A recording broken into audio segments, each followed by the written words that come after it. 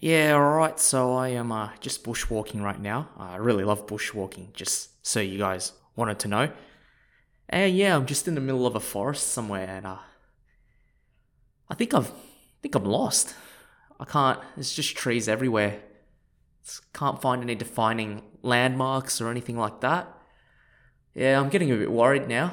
Sun's starting to set. Yeah, I need to get home before it gets dark. I think I'm lost. And, if only we had something, like a tool that could show us the direction where I'm going. Like a compass. G'day everyone, I'm your host Stephen and welcome to another episode of the Bamboo History Podcast.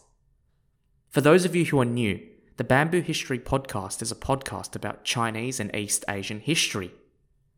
If you like this type of content, please subscribe to my podcast, follow my Instagram, and also visit my website. I'll leave those details in the description box below.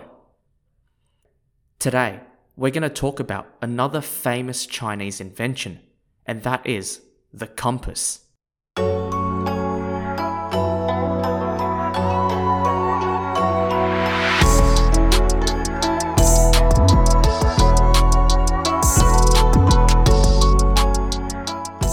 The compass is known by Chinese people as one of their 4 great inventions, or 四大发明. The other great inventions are paper, which I covered in episode 2, gunpowder, which I covered in episode 22, and woodblock printing, which I haven't covered yet. So, what is a compass? Well, a compass is an instrument that's used for navigation and orientation. And how the compass works is that it has a magnetic needle inside that rotates freely and will align itself to the Earth's magnetic field, such that the needle will point to the Earth's magnetic north and south. And to clarify, the magnetic north is actually not the same as the north that we're accustomed to. Rather, the north that we're accustomed to, that direction north, is true north, as opposed to magnetic north, which is where the compass is pointing to. And magnetic north is at a slightly different location to true north, but they're both in the general sort of north direction. In Chinese, a compass is known as a 指南针, spelt Z-H-I-N-A-N-Z-H-E-N, which literally means in English, the south-pointing needle. Now, there was a time long ago where humans didn't have compasses for navigation. Before the compass, the earliest methods that were used by humans were to observe landmarks or watch the direction of the sun and the stars. For example, the Minoans, the ancient people that lived on the island of Crete near Greece, they left records of using the stars to navigate direction. But what if there were no landmarks? And what if there was no sun? And what if the clouds covered the stars? How would we navigate then? This is where an actual navigation tool would be very useful, right? Enter the compass. The Chinese first invented the compass.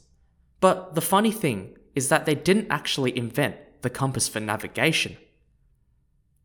A reason why the Chinese were able to invent the compass before others was because they were able to recognize the magnetic qualities of lodestone. Now you all must be wondering, what the bloody hell is lodestone? Well, lodestone are the original magnets. They are a mineral magnetite. In other words, minerals that are natural magnets that attract iron. In the text, 吕氏春秋, Lushicunqiu, a text that was compiled in the year 239 BCE. It first describes the magnetic qualities of lodestone, stating that lodestone makes iron come towards it or attracts it. Or in the original Chinese text, 此时招铁或引之也. and hence Chinese people used the magnetic qualities of lodestone to invent the first compass. The first compass was invented during the Han Dynasty, which was a period of time between the 2nd century BCE to the 1st century CE.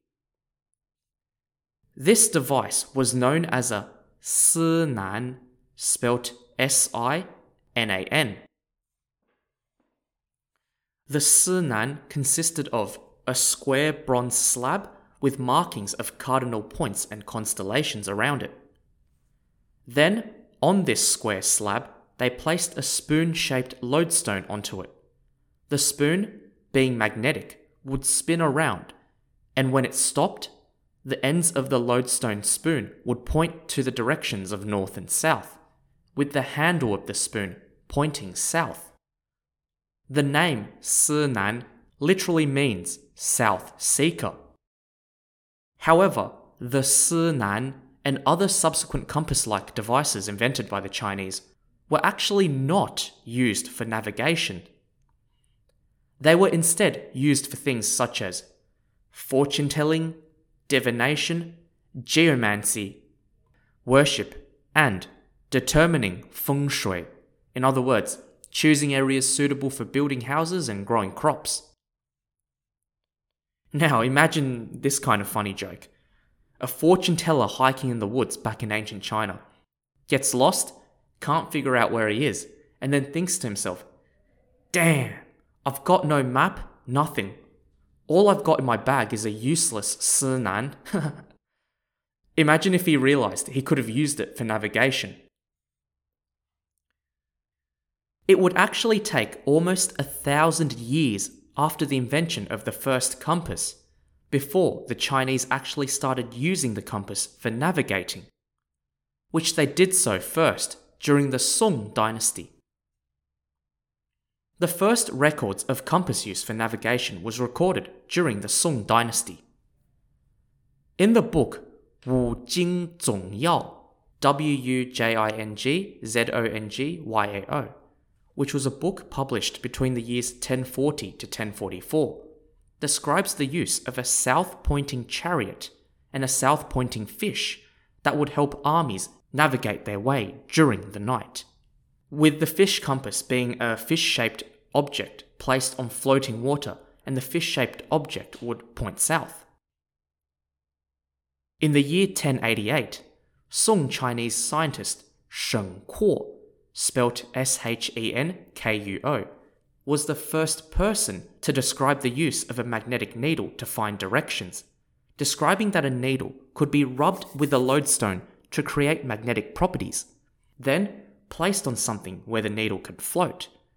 The needle would then move until it aligned with the north-south direction. Being able to use a needle for navigation was a significant improvement, as a needle was both versatile and portable due to its small size and can be taken anywhere. A reason why compasses were being used for navigation during the Song dynasty was because of the large scale of maritime activity that occurred during this time. And without much defining landmarks to use for navigation at sea, seafarers during the Song dynasty required compasses to help them find their way. The text 平洲可谈, a book published between 111 to 1117 CE by maritime historian Zhu Yu, spelt Zhuyu, describes how seafarers used the compass. He states that 周师识地理，夜则观星，昼则观日，隐会观指南针. This loosely translates to, the shipmasters know their geography well. They steer using the stars at night and steer using the sun by day.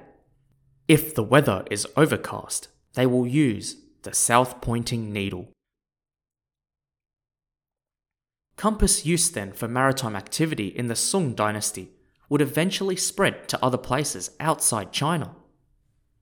In the year 1190, English writer Alexander Neckham, that's Neckam, Neckham, wrote in his book De Naturis Rerum the use of a magnetic needle by sailors to navigate their way through a sea. It was most likely used in Neckham's own travels during the English Channel from France to England. Hence, it was travel in his Neckham of the woods, get it, neck of the woods, being the first record of compass use for navigation in Europe. In the Middle East, the first mention of the compass was in a Persian storybook named Jawami-ul-Hikayat, written in 1232, and describes a fish-shaped iron leaf that was used for navigation. Its fish design suggesting that this was influenced by the earlier Chinese fish compasses. I mean, this origin story doesn't sound too fishy to me.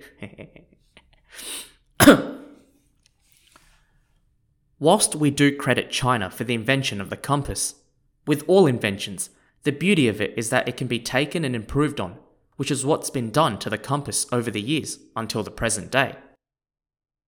For example, in the year 1885, the first handheld bearing compass was invented, which allowed for greater portability because you were able to carry the compass around easily, making exploring a lot more convenient. And nowadays, we all have digital compasses. For example, I've got a compass app on my phone, which means I don't even have to carry a compass at all.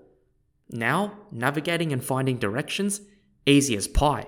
You don't have to carry a bloody lodestone spoon around you. So the takeaway I got from this story of the history of the compass was that you shouldn't discredit something straight away because you never know what use it can be later on. I'm not saying that the Chinese discredited the earlier compasses. What I'm saying is that for nearly 1,000 years, the Chinese never realized they could have used those compasses, the Sinan, for navigating. And when they finally realized that they could use it for navigating, the compass became one of the most important tools, not just for the Chinese, but for people around the world. So yeah, that's it. That's the end of the story of the history of the compass. I hope you enjoyed this story. If you like this type of content, don't forget to subscribe to my podcast and follow my Instagram, as well as visiting my website. I'll leave all those details in the description box below. Anyway, I'm talking to you whilst I'm still hiking in the bush. Wait, hang on. Turns out I had a compass right in my pocket. Now I know how to find my way home. I can go home now. Whee! So yeah, in that case, it's time for me to go home now and leave you guys for today. Thanks everyone for listening to this episode. Enjoy the rest of your day or evening, and I'll see you all next time on the Bamboo History Podcast. Bye for now.